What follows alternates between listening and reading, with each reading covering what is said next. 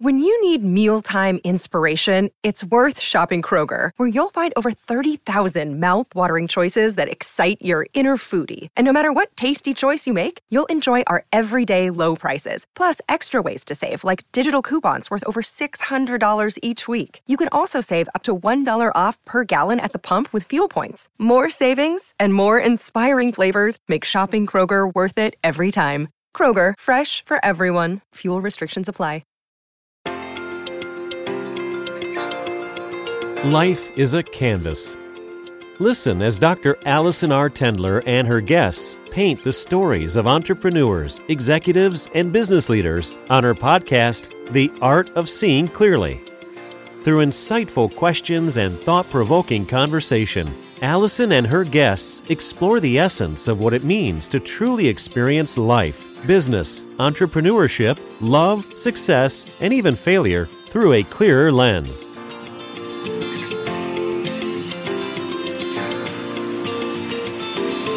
Hey everyone, I'm your host, Dr. Allison R. Tendler, board-certified ophthalmologist, surgeon, owner, and CEO of Art Vision and Artisan Skin and Laser Center. I literally get to work every day to help people see better on the 20/20 eye chart. But true clarity in life and in business often requires a slightly different kind of vision. I happen to have a passion for learning how other entrepreneurs and leaders find their clarity, and I want to share with you some of their secrets to success. Shantel Krebs has devoted her entire career to serving her community and country, inspiring teams to greatness and optimizing business processes to move the needle for nonprofits, government agencies, and businesses. Everything she does is geared toward empowering and inspiring people and sparking action. She's well known for her community involvement and impact.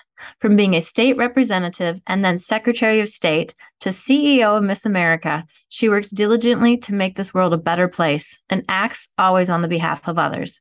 She's known for experimenting with progressive ideas, moving forward, shifting mindsets, maximizing talent, and empowering cultural transformation. She truly thrives on partnerships, loves big challenges, asks the tough questions, and really takes some intelligent business risks. Shantel is respected for modeling the way, challenging the status quo, and enabling people and teams to achieve their potential and unprecedented results. Shantel, welcome to the Art of Seeing Clearly. So, and we've done like 10 million of these, and this is like, I'm like so novice. You're like, oh my God, like all the interviews I've done in my whole life, and I'm going to sit and talk with Dr. Tendler. No, this is fun. This is fun. Hey, those other ones can be intense, your body language, your everything. When you're on TV, it's a whole different story, but this is fun. This is kind of nice. I was looking back and so glad I think as Secretary of State, I think I did 1,347 interviews. 1,347? In 4 years. Yeah, in 4 years. And that's including all the radios, and then you do a press announcement that goes out and you get 15 people. Do you feel like when you, might as well start in with that. Like, do you feel like you were ever telling new things? How do you stay excited when you're giving kind of the same information, get asked a lot of the same questions? How do you keep that excitement up? Actually, it was the audience that kept us engaged or excited. Okay. So you always had to think, who's your target audience? What message do they want? And remembering that they're there hearing it for the first time, or whether it be on TV or a radio announcement, hey, it's the first day to vote. Don't forget to go out and vote. Are you registered to vote? Whatever that message was, is just reminding myself that this is an important announcement as a public official. That's my role, is to make sure that people are engaged and are informed. And I always have a good saying that it's sometimes the misinformed educating the uninformed, and then you have an issue. So then you have a huge communication issue. So we don't want misinformation out there and educating or communicating to the uninformed. So we want to make sure we have accurate information out. And I think that goes in anything in your life, whether it be with your relationships. Is accurate? Is it factual? Mm-hmm. Is it engaging? Are you being upfront? Are you providing the information that they need to know, or is it too much or too little? I suppose you could take that. That was in the kind of the governmental community realm. But as you look at either a business owner or I'm a medical provider / business owner as well, it's like it is that communication. You could ask the same thing of me. Someone's going to come in for a cataract evaluation or something. How do you keep that same excitement day after day or year after year to help these people get excited. But you're right. It's like the first time that they've been hearing it and you want them to have as much information and be factual. That's an interesting. And sometimes we got to put our own flavor or spin on it. So Dr. Mhm. Tendler, create that flavor that you have, Yes. your grace and elegance. It's just you. And remember that person is here to see you because they may know you or want to get to know you. It's a relationship too. Mhm. For in business, I think that's a good reminder that whether you being a physician sharing important safety information, or if you're a business owner, letting them know why it's important that they are utilizing their product that you've chosen from their store or from their business, or why you're utilizing their services. So it's just making sure that they are picking it because of probably you, that they've chosen to come to you, Dr. Tendler, because of trust. I always had a couple of people tell me when you're in politics, are you relatable? Are you likable? And those are those two words that really resonate. I think that applies to anything in life. Correct. Your husband, your kids, your coworkers. And now as a business owner, your customers and your clients. And that I could use the word maybe authenticity, or being authentic to yourself at the same time as you're then creating those relationships to draw, that connection between you and whether it's a client or a customer or a constituent or someone out in the community who's gravitating towards you. Right. So just think about that. Are you relatable? Are you likable? And are you providing the information that's necessary and making sure that we're not sharing information that is unnecessary or not correct? So, those are those things in life that and I always say that to Dr. Tendler, and you probably, think of it as your own wise words of wisdom is I always say, surround yourself with even better people. Which is why I'm surrounding myself with you, girlfriend. Well, I think that you do that in your jobs, your careers, but your staff. So when you go and talk about entrepreneurship, you as the owner of the business, you're not the expert in everything. You're not the best accountant. I remember when I had, my shoe store, I was not the accountant, but you hired a great accountant because that's their expertise. So you surround yourself with better people that know those areas that you may be not as strong in, or your strength may not be in that area. So surround yourself with even better people, and then everything else falls in place. They make you look great, and then the success is risen up as a whole, as a group. As a whole, and it's a team win. Yeah. And hopefully they feel good. Tell me about, you've got this amazing presence and how you speak and how you're able to communicate, both publicly. You have a lot of public things that you do. How did that, that's a talent, that's a skill, and not all of us have that. I get up to speak and I'm completely nervous. And if you were to do a podcast with me and I didn't know what was going to be asked, I always feel very unprepared. How have you dealt with that? And there are other business owners out there that might have to speak publicly. Or yes, they're speaking to their clients, their customers. You get asked something on the fly. How would you coach somebody, and how have you dealt with being able to communicate effectively, accurately, but on the fly? Oh, good question. I think for Dr. Tendler, I think the first thing is, number one, it just takes practice. It really does. So you have to flub it up a lot. You do. You really do. And I always, have you flubbed? I don't know that I've ever seen you No, you do. And I think, in high school, I can't imagine and would never have imagined that I'd be speaking at this kind of level and, in different settings and the diverse settings that I've been in. But a couple things: practice, know your talking points. So you always have the message that you want to get out. So whatever that message is, you may not necessarily answer that question, but you've communicated what you've wanted to share with them. So you don't necessarily what I don't know, but what I do know. And so you are not directly saying, I don't know the answer. What I do know. And then you're going, that's a nice transition phrase. That is a wonderful transition phrase. Getting it to what you do want to share with them. So you're, again, maybe not answering the question because you don't know the answer and you don't want to say that necessarily, but you say, but what I do know is that I am an expert in the field of cataract surgery, and this is my background, and this is what I want to make sure is safety, or whatever that message is that you want to communicate to your client. That is wise. And those news reporters they'll come back. And I've had so many of them in interviews that they know I'm not answering the question. So they'll kind of come back around and say, again, I'm going to ask you the question and say, again, I'm going to share with you. Don't give up. You stick the ground and you repeat exactly what you just said. And you stay engaged. And you're smiling, you're engaged. And then eventually they're going to stop asking it. So, you just don't give up. Stay the course and keep repeating yourself because they'll eventually give up. One thing that we have never talked about on my podcast with somebody is how to communicate publicly. So I think this is really good. How does your history of, you and I talked about this, you were like in debate, way back in I don't know, through junior high or high school. Did that help set you up with kind of I was never a debater. It always freaked me out that I might get asked a question that I didn't know. Like, do you feel like that helped set you up to communicate? I think a little bit. But actually, we didn't have a debate a club in our, I was a small town farm girl, had 25 kids in my graduating class, 20 boys, 5 girls. The odds were quite favorable if you wanted to say that, but nonetheless. Depends upon which side you're on. Right. But, but it involved oral interpretation and theater. Yeah. But then also I took some public speaking skill classes. I would highly recommend that, but just going online, and the best way is to practice in front of a mirror. I mean, it's the old fashioned stand up, because if you sit, you tend We've been doing that since we were like 2 or 3 years old, right? Right. Entertainment value, right? So practice in front of the mirror. That body language, they say 93% is your body language and only 7% of what you say is your actually content is what actually is being relayed. And it's a crazy statistic from UCLA. But practicing your body language, your eye contact, your tone of your voice, these are all things that we have to consider, especially as women. That's important. And where you sit, how you sit. I prefer standing.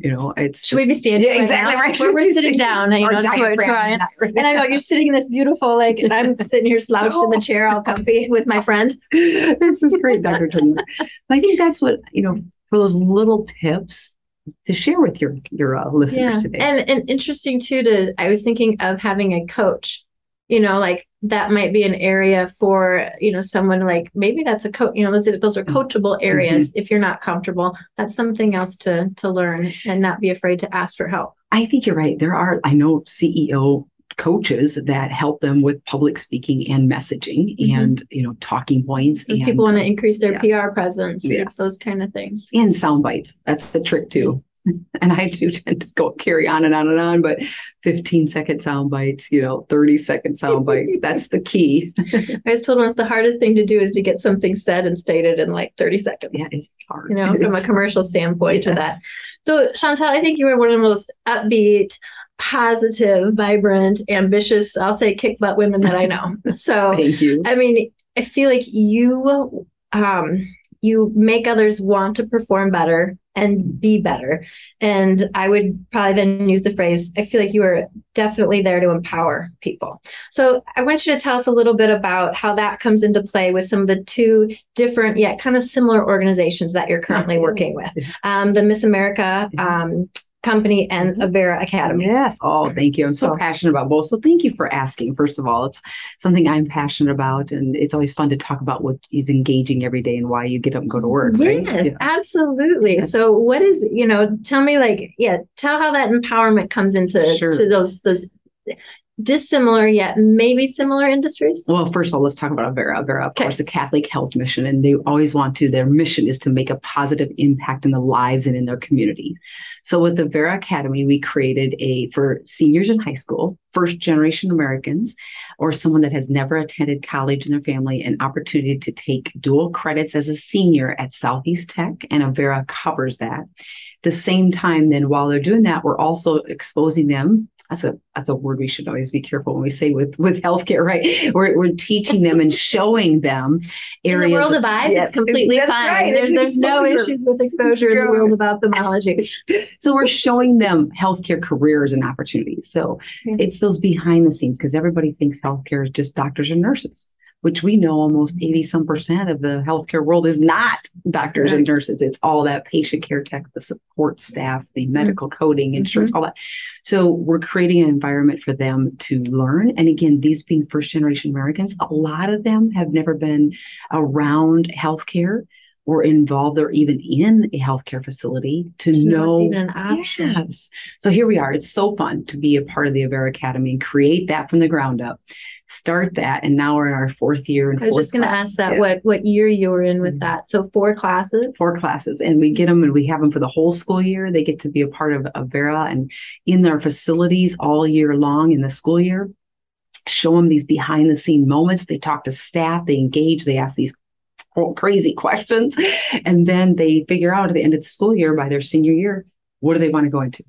And our statistics are as 90-some% have now gone into healthcare that they might not have ever considered because they have never been introduced to that concept. And then we get them into and provide funding and scholarships for them to further, whether it be an LPN or a surgery technician. I mean, all those roles that we need. Wow. So we're actually helping and support funding them to get into school, and then they come back to work for us. What have you seen in that student? Let's pick a student. What have you seen within them? Like maybe a success story that you've witnessed? Yes. Oh, Elizabeth West. I can think of her right now. She's a student from Washington High School 3 years ago, and now she's a rad tech or radiology technician at Avera. And again, probably would not have gone on to school because of funding issues or financial concerns. And she would have never considered something like that. She might have just taken the path of gone full-time into a career right out of high school.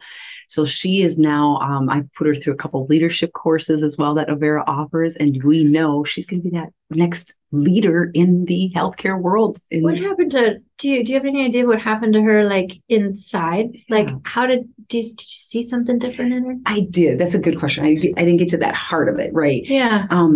First of all, just being appreciative that somebody cared for them and reached out and, really engaged that student. And then I got to share little personal, I call them little tips and trades, characteristics. So every week we'd not only talk about the departments, I say, okay, let's talk about budgeting. Let's talk about driving car in the winter time and not using cruise control. Let's talk about firm handshakes or eye contact. So those character building, those soft skills, and these students have never heard of those things. And, school's got so much to teach them in math and science, but what we didn't and we don't see as much is that engagement with those soft skills. And I think that's been the fun for me, is that they walk away as more mature adults, much more ready for the workforce, much more engaged employees, and really a sense of confidence. So when you ask me, confidence, engagement, understanding what it takes, that you can't take things for granted, and that Dr. Tendler has expectations, but to know you have to deliver. That's beautiful. It reminds me of, our mission here is to see the world better and see yourself better. And I can see that program of like, they're seeing the world, better, but they also at the end of the day get to see themselves in a whole new light and in a whole new way that is going to lead them somewhere they never knew and was maybe possible. That's awesome. And their brothers and sisters, hopefully we're now cultivating it and multiplying. Next generation or down the line. So many of us tune in to watch, the Miss America competition. I mean, these women are amazingly smart, beautiful, talented individuals. What does it take to become Miss America these days? The days of swimsuits are long gone. Yes. Yay. Yes. What does it take to, and what does that mean today? A couple things. Number one, our mission is to prepare great women for the world and the world for great women. So that's a fun statement. I love that. Isn't that great? I love it. Talk about an empowering mission statement. Second thing is that we actually, when we're talking with our judges and looking for our next Miss America, we have a job description, and these candidates are applying for a job. That blows. I read that, and that's a whole different way of looking at it. And I think of our listeners who might have thought of, days of old, I'll say competitions. Right. It's like, this wasn't looked at as necessarily a job. It was, and I loved what you said. This is a job, and we take it seriously and what those qualifications are. Go ahead. No, that's exactly right. So it's a job. They're applying for the job, and then there's expectations, and then we set out those expectations. And then when they apply and the judges meet with them one-on-one or in their interviews or on stage, they're saying, let's see what their resume says, but what's their action plan? They have to submit a marketing plan, an action plan, a strategic with measurements so that we know what their goals are going to be for the year. It's almost like a mini business. It's a little many businesses. It's exactly what it is, because their marketing plan is they're promoting, number one, themselves. Number two, their cause. The world of Miss America has now shifted towards causes and social impacts. So what are they doing in the community? Most of these gals that compete, there's 5,000 across the country that compete every year. They've volunteered hundreds and thousands of hours in their communities, created websites, started up nonprofits, and they're now the ones that are making differences at 13, 14, 15, 16 years old. They're their leaders, and that's what we're looking for, is who's got that marketing plan? Are they actually educating and informing America of that issue? And how are they going to do that? And then what is their measurement at the end of the year? Did they actually, and were they successful with the brand Miss America to help them?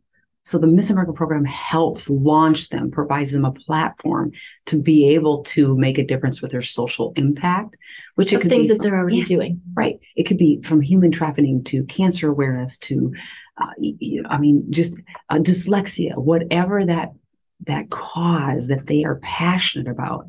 Their goal is, and our goal is, to make sure they're educating and informing to make the changes in America in that area.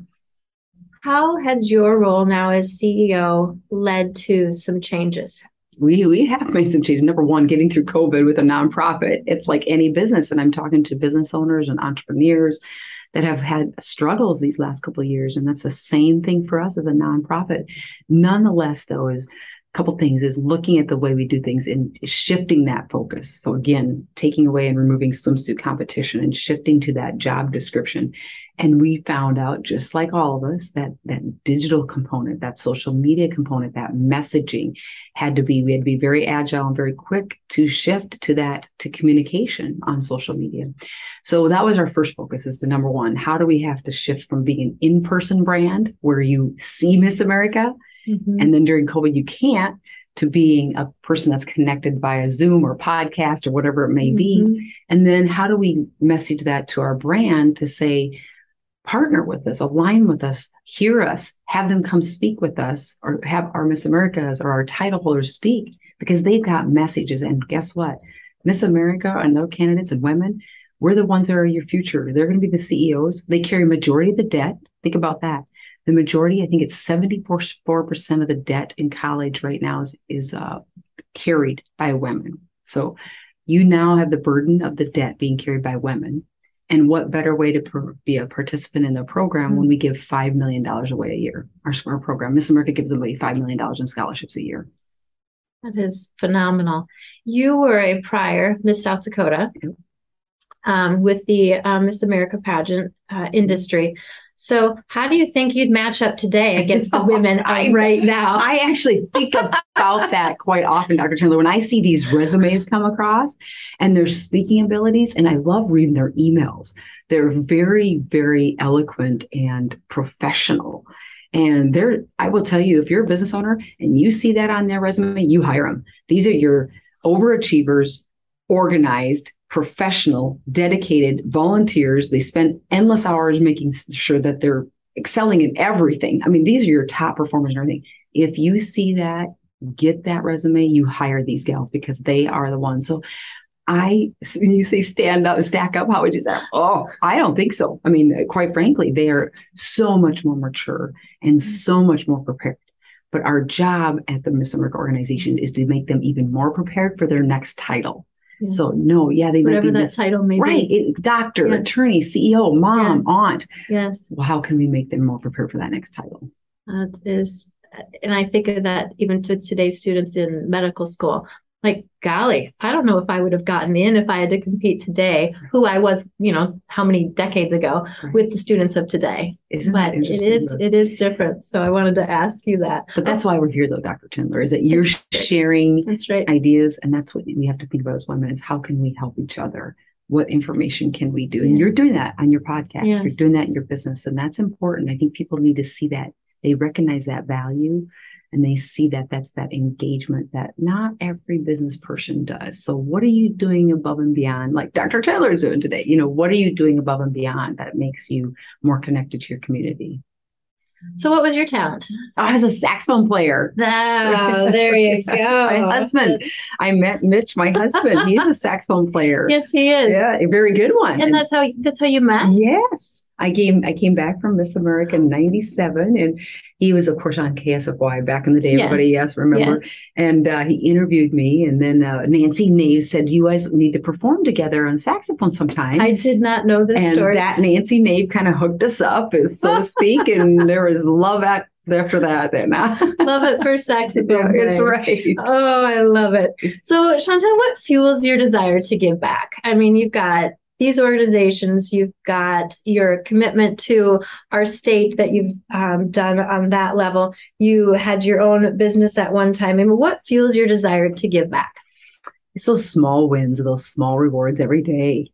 I mean, I think we can all relate, right? And I think you and I both probably the same, and probably the majority of the listeners, you get up and then you're like, oh, why am I doing this? I got myself too busy. I've said yes to too many things. And I don't have enough time in the day. I got to get home with kids. You said yes to a podcast. Yeah, no, but it's, those are the things. So at the end of the day, it's those small wins, or at the end of the week, it's the small wins, and you really have to relish them. I truly do. Like, what did we accomplish today? It was a great win that you could say, okay, that was worth it. That was worth that, time to go above and beyond. And then it's even really great when somebody sends you a little note or an email or a text and says, that was really impactful, or a thank you. The one thing I want to point out at Avera is great at is sending little thank you notes if somebody's made an impact or a difference in your day, even if it's a little thing. And I've gotten several of those little cards, and boy, doesn't that make your day? So all of us, as my mother would say, write a handwritten little note. We all love getting them, right? We do. So sometimes, although I think handwritten notes are still above text or emails, even having those, though somebody was thinking of you enough to spend a little bit of time just to send something to say thank you. Yes. Even I'm sure in your organization, good at that. You're great at that. Patients here, clients here, I tell them, I'm like, you don't know how much this means to have a thank you, because you don't always get them, which makes me then look at myself, which I think is any good person. It's like, okay, do I say that enough? Maybe I don't either, and I need to be better. Yeah, that grateful and thankful heart of it.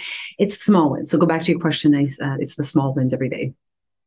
So we've got to reward ourselves. So maybe how do you reward yourself? We're just talking about that. I got a little Diet Coke here at the table. It's our special treat for everybody. We're having Diet Coke and water. So Dr. Tendler likes her water out of a wine glass, and Chantel's treat is a little Diet Coke. That's right. And like you said, what is that reward? But I think you have small wins and a small little reward to go with it. And maybe it's just getting home and being at family time with kids. Or you're locking your door on your business that you've been there since 6 o'clock in the morning, and you lock that door and you go, wow, you know what? This is mine. Yeah. It's a lot of work but this is mine. Speaking of business, let's go into there. You said that you grew up with a family of entrepreneurs, correct? Yes. And you also grew up on the farm. Yes. So what was your entrepreneur background before, as you were growing up, and how did that propel you to potentially where you're at today? I tell you what, Mom and Dad, we are a family of entrepreneurs. My grandfather had John Deere dealership. My other grandfather had a horse trailer business. My dad ran the trucking company. My mom ran the family farm. My brother had a car dealership. So and I had this shoe store, but we'll get to that shoe store in a moment.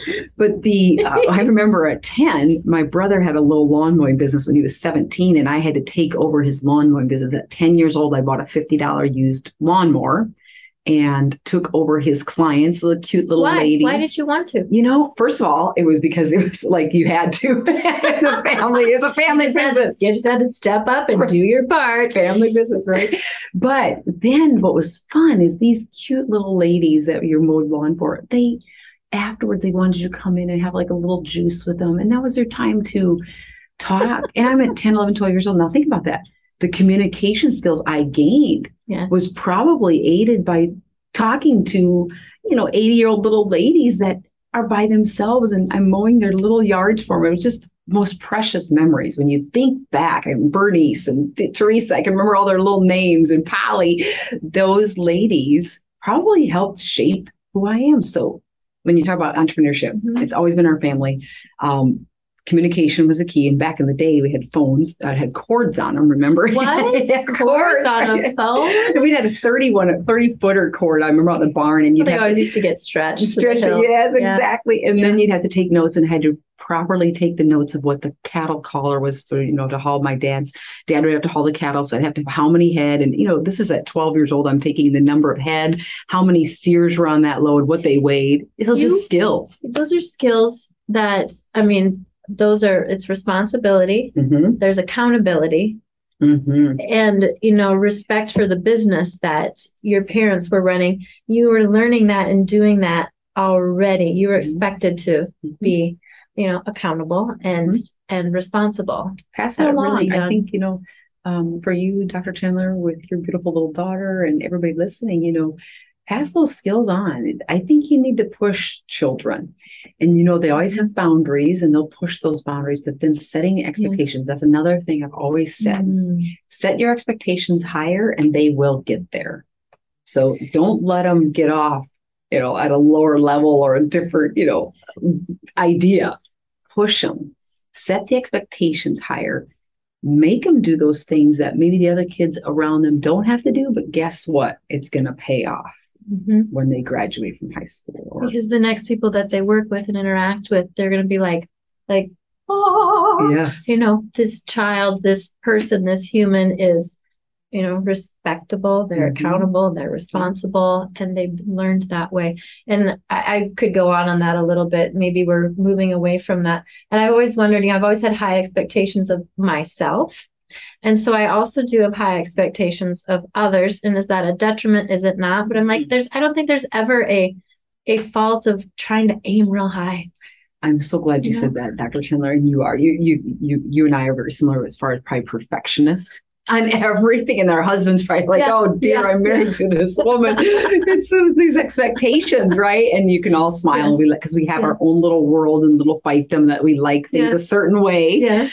But I always laugh at, think about that. But okay, that makes the person, but I'm also it drives me. It does. And is it good and bad? There are the things that are bad about it, always having to be on and always having expectations at home and probably the people around you. And that could also impact your coworkers or your employees. So there's that balance. And you and I probably have to step back and remember, we value them. Do we show them enough? So valuing people around you and your employees and people that help you along the way, do we take the time to value? And I know that's something I definitely have to pause and make sure that I do better at. That's an area that I know I can constantly remind myself to do better at. Trying to improve.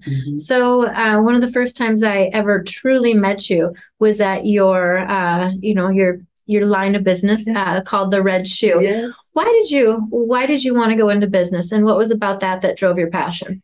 Great question too. Again, my whole family, they'd all had business. So I'm like, I'm going to own a business too. And why and how? Pick shoes out of the blue? Exactly. Out of the red? The red. Good question. Good comment. It was an out of the blue kind of thing. It was something that it was a need. So I did the market research. Yes. It was a need in the community. The location back in the day when I opened it in 2005 was downtown. Now remember, there wasn't a lot of stores downtown. There was Susan Scott's and Scott's Limited and, Trey Raffinet was across the street. Well, and for listeners who are local to our area, Shantel had a high-end shoe store, the first one that our town had. And I will say it's the first time I ever got to experience fine footwear right out of school. And those are my first pairs of shoes. And I still own several of them that you have. But tell me more about your story. No, it is exactly right. Dr. Chandler is doing a market need. So we all and I like shoes. Yeah. No. Oh, by the P.S. We all love shoes. Yes, I really like shoes. So it was just figuring out a market need. And that was an untapped market. Obviously women do like shoes. And we were getting into that environment where women liked nicer things. And I think, we know that the women are the financial, person in the home, that we make our financial decisions, don't rule us out here. And it was the time that those things were happening and the world was changing in 2005. So market need, found a location. Obviously it's all about location. Do you have a shoe passion? Location. I did. But growing up, that wasn't something that we spent money on. Right. Good old pair of cowboy boots and your tennis shoes and a nice little black heel. And that was something for church. Right. That was it. So I adopted that passion in college. but really just took a leap of faith. Ooh, and like we all do in business. And it's hard. And you know how difficult. You're the one that's scrubbing the toilets and vacuuming the floors. But boy, like I said, the reward is at the end of the day, you get to lock the door and say it's yours. What did you learn from that? What's a lesson that let's take a hard lesson. Was there a hard lesson that you learned from that? Yes. Financial budgeting, advertising dollars, those things. Again, I was new in the marketplace that had never experienced that. So your market base for that type of price point was very limited. So being able to balance that, okay, you've got a lot of inventory costs that you're carrying. You have a very small customer base. It's not a mass quantity product. And then you got to get spending on marketing dollars and advertising dollars. Back in the day, remember, I had not even had a website in 2005. We just didn't have one. Yes. So all of those things taken into consideration was, okay, is that something that people can afford, and how are you going to sustain it long term? And that was a challenge. I think I was almost like 5 years too early in that business. I think that's really led me. Of course, my political career took off one way too, and it was just trying to manage everything. But at the same time, I think I was just a little early to the marketplace, but great growth from it, learned a lot. And, I appreciate when I was in the legislature talking about how it impacts small businesses and what a government can do to impose or cause more harm or work, I absolutely could relate to that, whether it be your sales tax reports that you have to fill out monthly. I did that myself. I can relate to that and understood how my role as a legislator impacted small businesses. So I felt that was a good those good learning moments for me to do it. That you never knew would be something that would come in useful in the next few years as you were going, through your career in our state legislature. And then Secretary of State, all those things. Like, you probably would have never thought like this would come in handy for me to understand this. No. But it makes you, again, we talked about authentic and completely relatable. Yes. And well-rounded. That's one thing I feel that also is that, I'm not the expert in every field, but I do feel I'm well-rounded. And so being engaged, like you, Dr. Chandler, you're very involved in the community, and you understand the issues that are facing other industries, and you're having a podcast and you're learning and sharing that with others. That makes you more successful in what you're going to do, and be able to be agile and flexible. How do you feel that, the private sector business and government? Government's a business. Let's talk about the, Miss America organization. It's a business. Anything nonprofit is still a business. We all have these, medical field. It's a business. How do you feel that your experience with the government and your private sector? What are some similarities that might have come across that allowed you to lead in both? Yeah, it's interesting because I truly think that government has its role, and it's a more limited role, is my philosophy. At the same time, especially when it comes to business, you got to get out of the way of the business person, because you don't know all the, the regulations in the healthcare industry, for example, that you have to comply with, and it's government imposed. And now, is it really helping you do the job of delivering great eye care, or is it causing more work? So I guess, do you want me to answer? Is that a rhetorical question? Please answer, because I think most people are going to agree with you. Say, no. Is there a place for it? And I think that's that fine line. And again, it was really educational for me to be a business owner, to realize that government can sometimes just get in the way. Now, our government is to take care of those that can't take care of themselves. That is that role, is to provide those areas of need and protection, security, and national safety and defense. But when it comes to business, I'm going to go back to that. It's hard. And I think that the government just needs to get out of the way as best we can, yet providing safety for those that are involved or have engaged in a business with a business person, whether it be, like you said, a patient. How do you balance that? So when I say they intersect, I don't know. I kind of put them in two different columns. There's the role of government, and then there's definitely the role of business, and where you can flourish. Do you feel government as a business? Because we talk about, balancing budgets and neutrality and all these things. There still needs to be does the government think of itself as a business, or does it not? Or is it just Not like at a all. free for all? No, Like what? Like, I just it's like in my mind, a business, you've got to have expenses, you've got income, but you still need to balance those.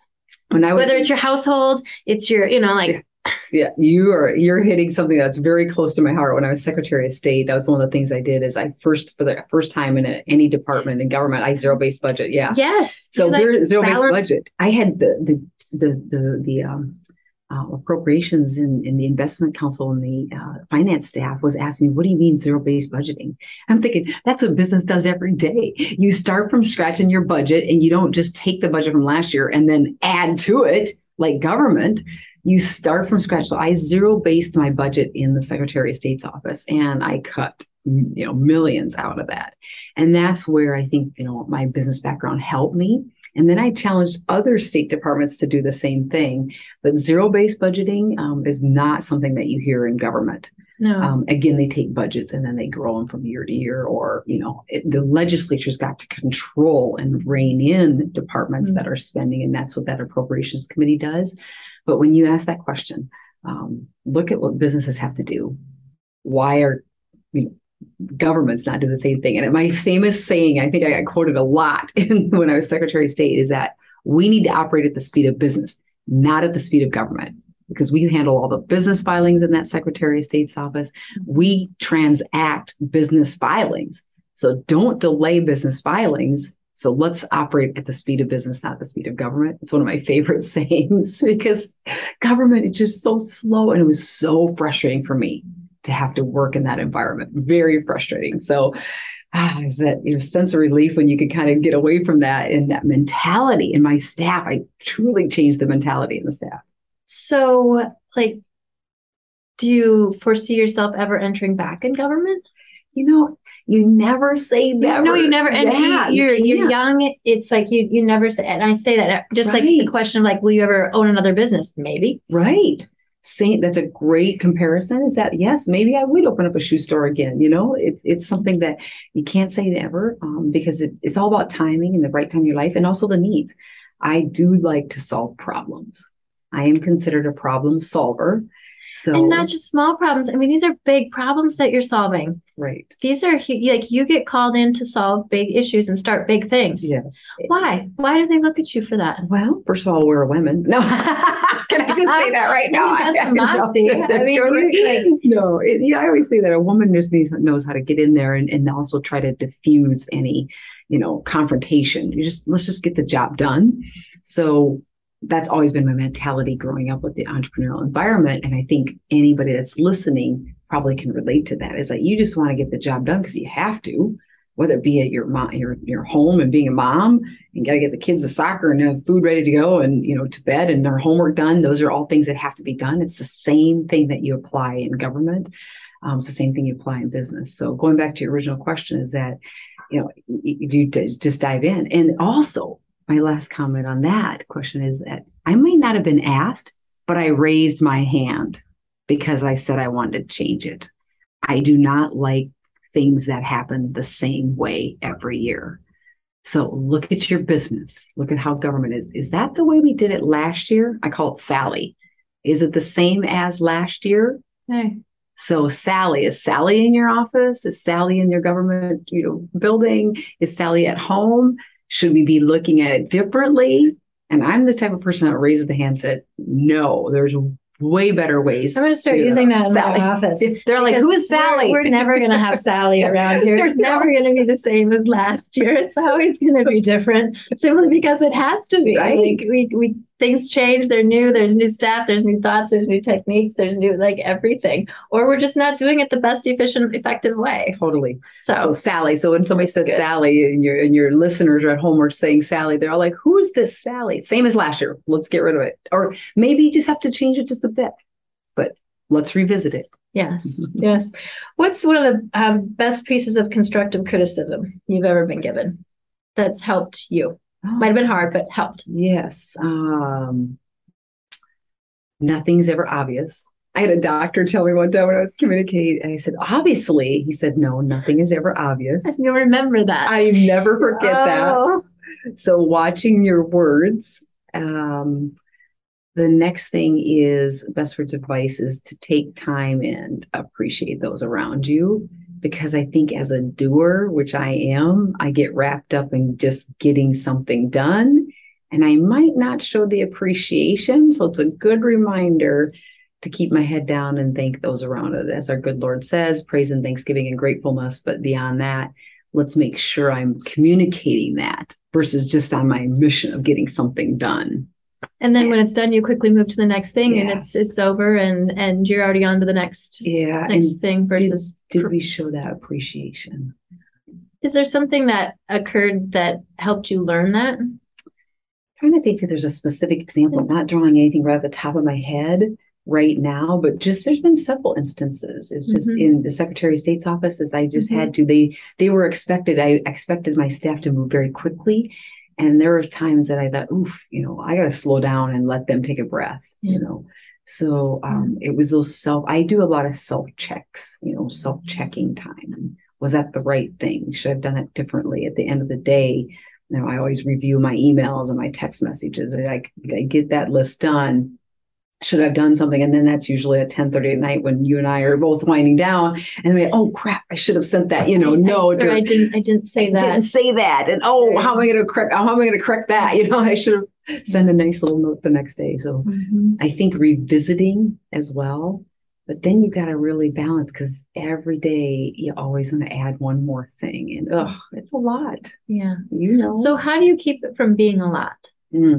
How do you keep yourself in check and balance? I am a multitasker. You are definitely, and you're go. And we look at you from the outside as this ball of energy, this fire that lights things up. But how do you keep that? Yeah. How do you keep that balance? Well, first of all, I like to get up early in the morning and walk outside, and it could be 20 below, and I'm bundled up with my little earmuffs and my big bomber hat, as my husband calls me, and he can barely see me in my snow pants. And just, first of all, that fresh air. Yeah. I really take in that fresh air, and then that's what I do a lot of my thinking. So for me, that balance is first thing in the morning, going out, doing my walk, say the prayers, and then go, okay, what's my to-do list? And then in your mind, kind of knowing what you need to get done. And at the end of the day, I also try to get a quick little walk outside too, just really quick. We have headlamps, the coal miners, little headlights on. It takes you longer to get dressed than it does to go for a walk. It's like ridiculous. That's only in the winter, everybody. Right. In the summertime, it's easy. Now it's getting darker earlier. It can't go on. But so for me, it's outdoors. So when you ask me, how do I disconnect or reconnect? It's nature. Yeah. Connect to yourself. Yeah. Yeah, it's nature for me, being outside, animals, growing up with horses and cats, just, keeping ourselves grounded, literally, with dirt and grass and trees and animals. That is really how I stay grounded. But then I also feel like I'm multitasking, because while I'm walking, I'm also getting my day planned, right? Exactly. So, and doing exercise, plus we're planning the day, plus we're problem solving. Exactly. So it's a woman's mind. It's a woman's mind. And I think a lot of women can relate to that. They're constantly spinning the wheels 100 miles an hour. I love your mantra of you're a problem solver. I love solving puzzles. I love, maybe not the grand puzzles that you're solving, but there's always puzzles to be solved. There's always, I look at problems as puzzles. It's like, what is all the information? How can we solve this to the best of our ability? And taking leaps of faith. That's a true testament of you. Well, I was going to ask you about, a lot of these things that you've done, you said you just raised your hand. It's like, I've raised my hand. I look at that as being very brave. I feel like that's a brave thing to do, because not everybody, number one, wants to raise their hand. Everybody cares, but people are scared to raise their hands. Do you realize that you're brave doing that? Or if yay, that's great. And then how do you help other people see their bravery? Ooh, that's a really good question, Dr. Chandler. First of all, there's times that I think, why did I do this? Because there's always going to be the failures. We all. Why did I raise my hand?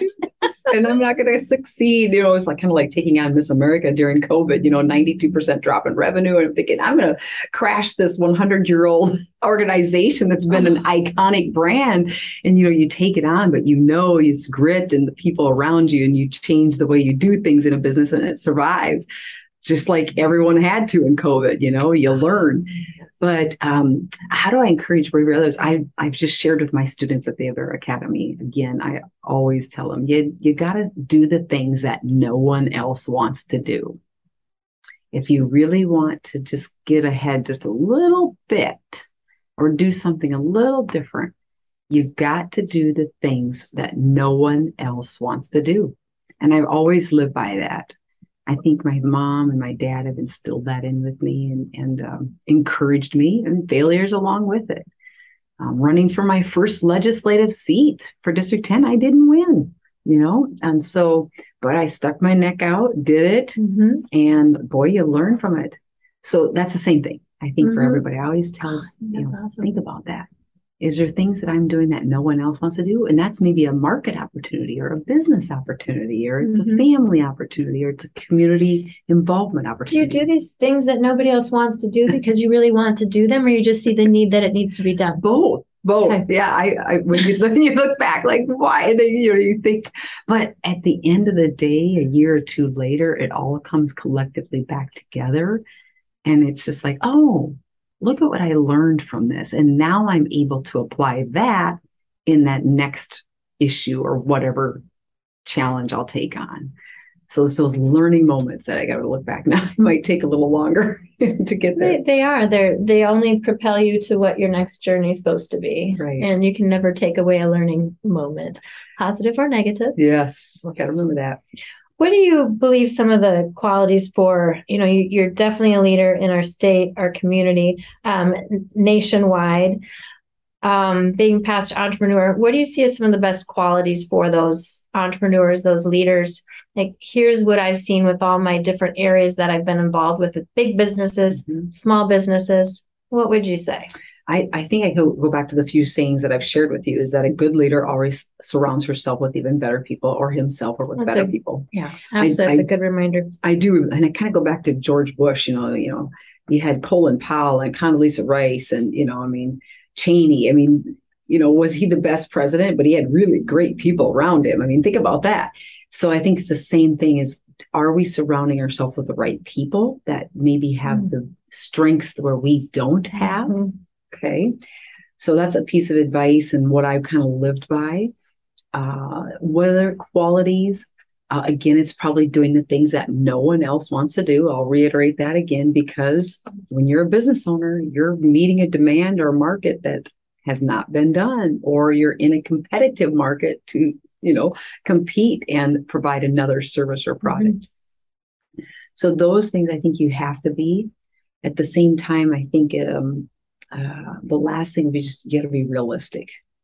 I think that's, for women, we sometimes set our goals pretty high and lofty. But again, if you're not going to set your goals high, you're never going to even get close. It's a fine line, right? It's that, I tell there's always aim for perfection, but if you achieve excellence, you may not be in perfection, but you've achieved excellence. And so let's go for this, or we're never going to be even close to excellent if we're not aiming for that perfection. Knowing it's not reality. You got the saying exactly. No, you're right on. And so, yeah, you just got to do it. And whatever happens, happens. There's always a reason for it, and you learn from it, good or bad. Good or bad. Last thing I'm going to ask you. We've already talked a lot about business, big, small, and some of your own personal techniques for, I say seeing yourself better, seeing the world better. What would you say at the end of the day, this is what I'm most proud of? Something that I've whether you look at an achievement, accomplishment, and you've got so much more you're going to do over your lifetime, but to date, God, I'm so glad that I was involved in this. I'm really proud of this. Oh, good one. I think I start with my little lawn mowing business, and I know I go back to that, but that really shaped me who I was. Golly, I love those childhood experiences. 10 years old. And here I'm running a little business, with 20 some little lawns, getting paid $4 a month or a lawn on the. Think about that. That was in 1970. I was 73, so in 1983. And but those are those moments. I also So that's going to go spread like wildfire. Shantel Krebs is most proud of her lawn business. I have to say that on the Miss South Dakota too, because what that did was launch me into other things. So winning Miss South Dakota, first of all, paid for my entire college education at Dakota State University. And again, I'm a farm family, so I was the first one to attend college in my family, paid for by Miss America. And then I've got a husband out of it. Great. I got to meet. I got to meet saxophone playing husband out of that deal. But then it also provided all those networking opportunities and learning that what you did that year, you had to develop your own skill sets, and it's provided those skill sets that have now shaped me today, whether it be public speaking, networking, understanding and listening to people and seeing the needs across the state. I got to visit every corner and how the diverse culture and challenges in every part of the, literally every corner of the state made me a better elected official. So it just all kind of snowballed into off of some of those times where you raised your hand. Yep, there you go. You raised your hand to say, I'm gonna do this. I think I can. Absolutely. So that's our message for the day. That is our message. Raise your hand. Raise your hand. So with that, thank you for raising your hand today to agree to come be an amazing guest on my podcast.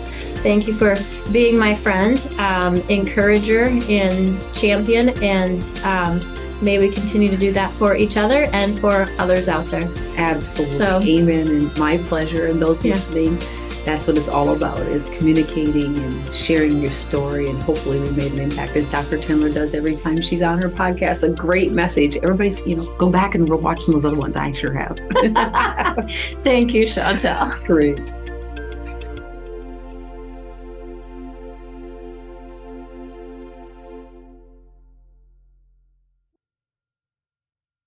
This podcast is a part of the C-Suite Radio Network. For more top business podcasts, visit c-suiteradio.com.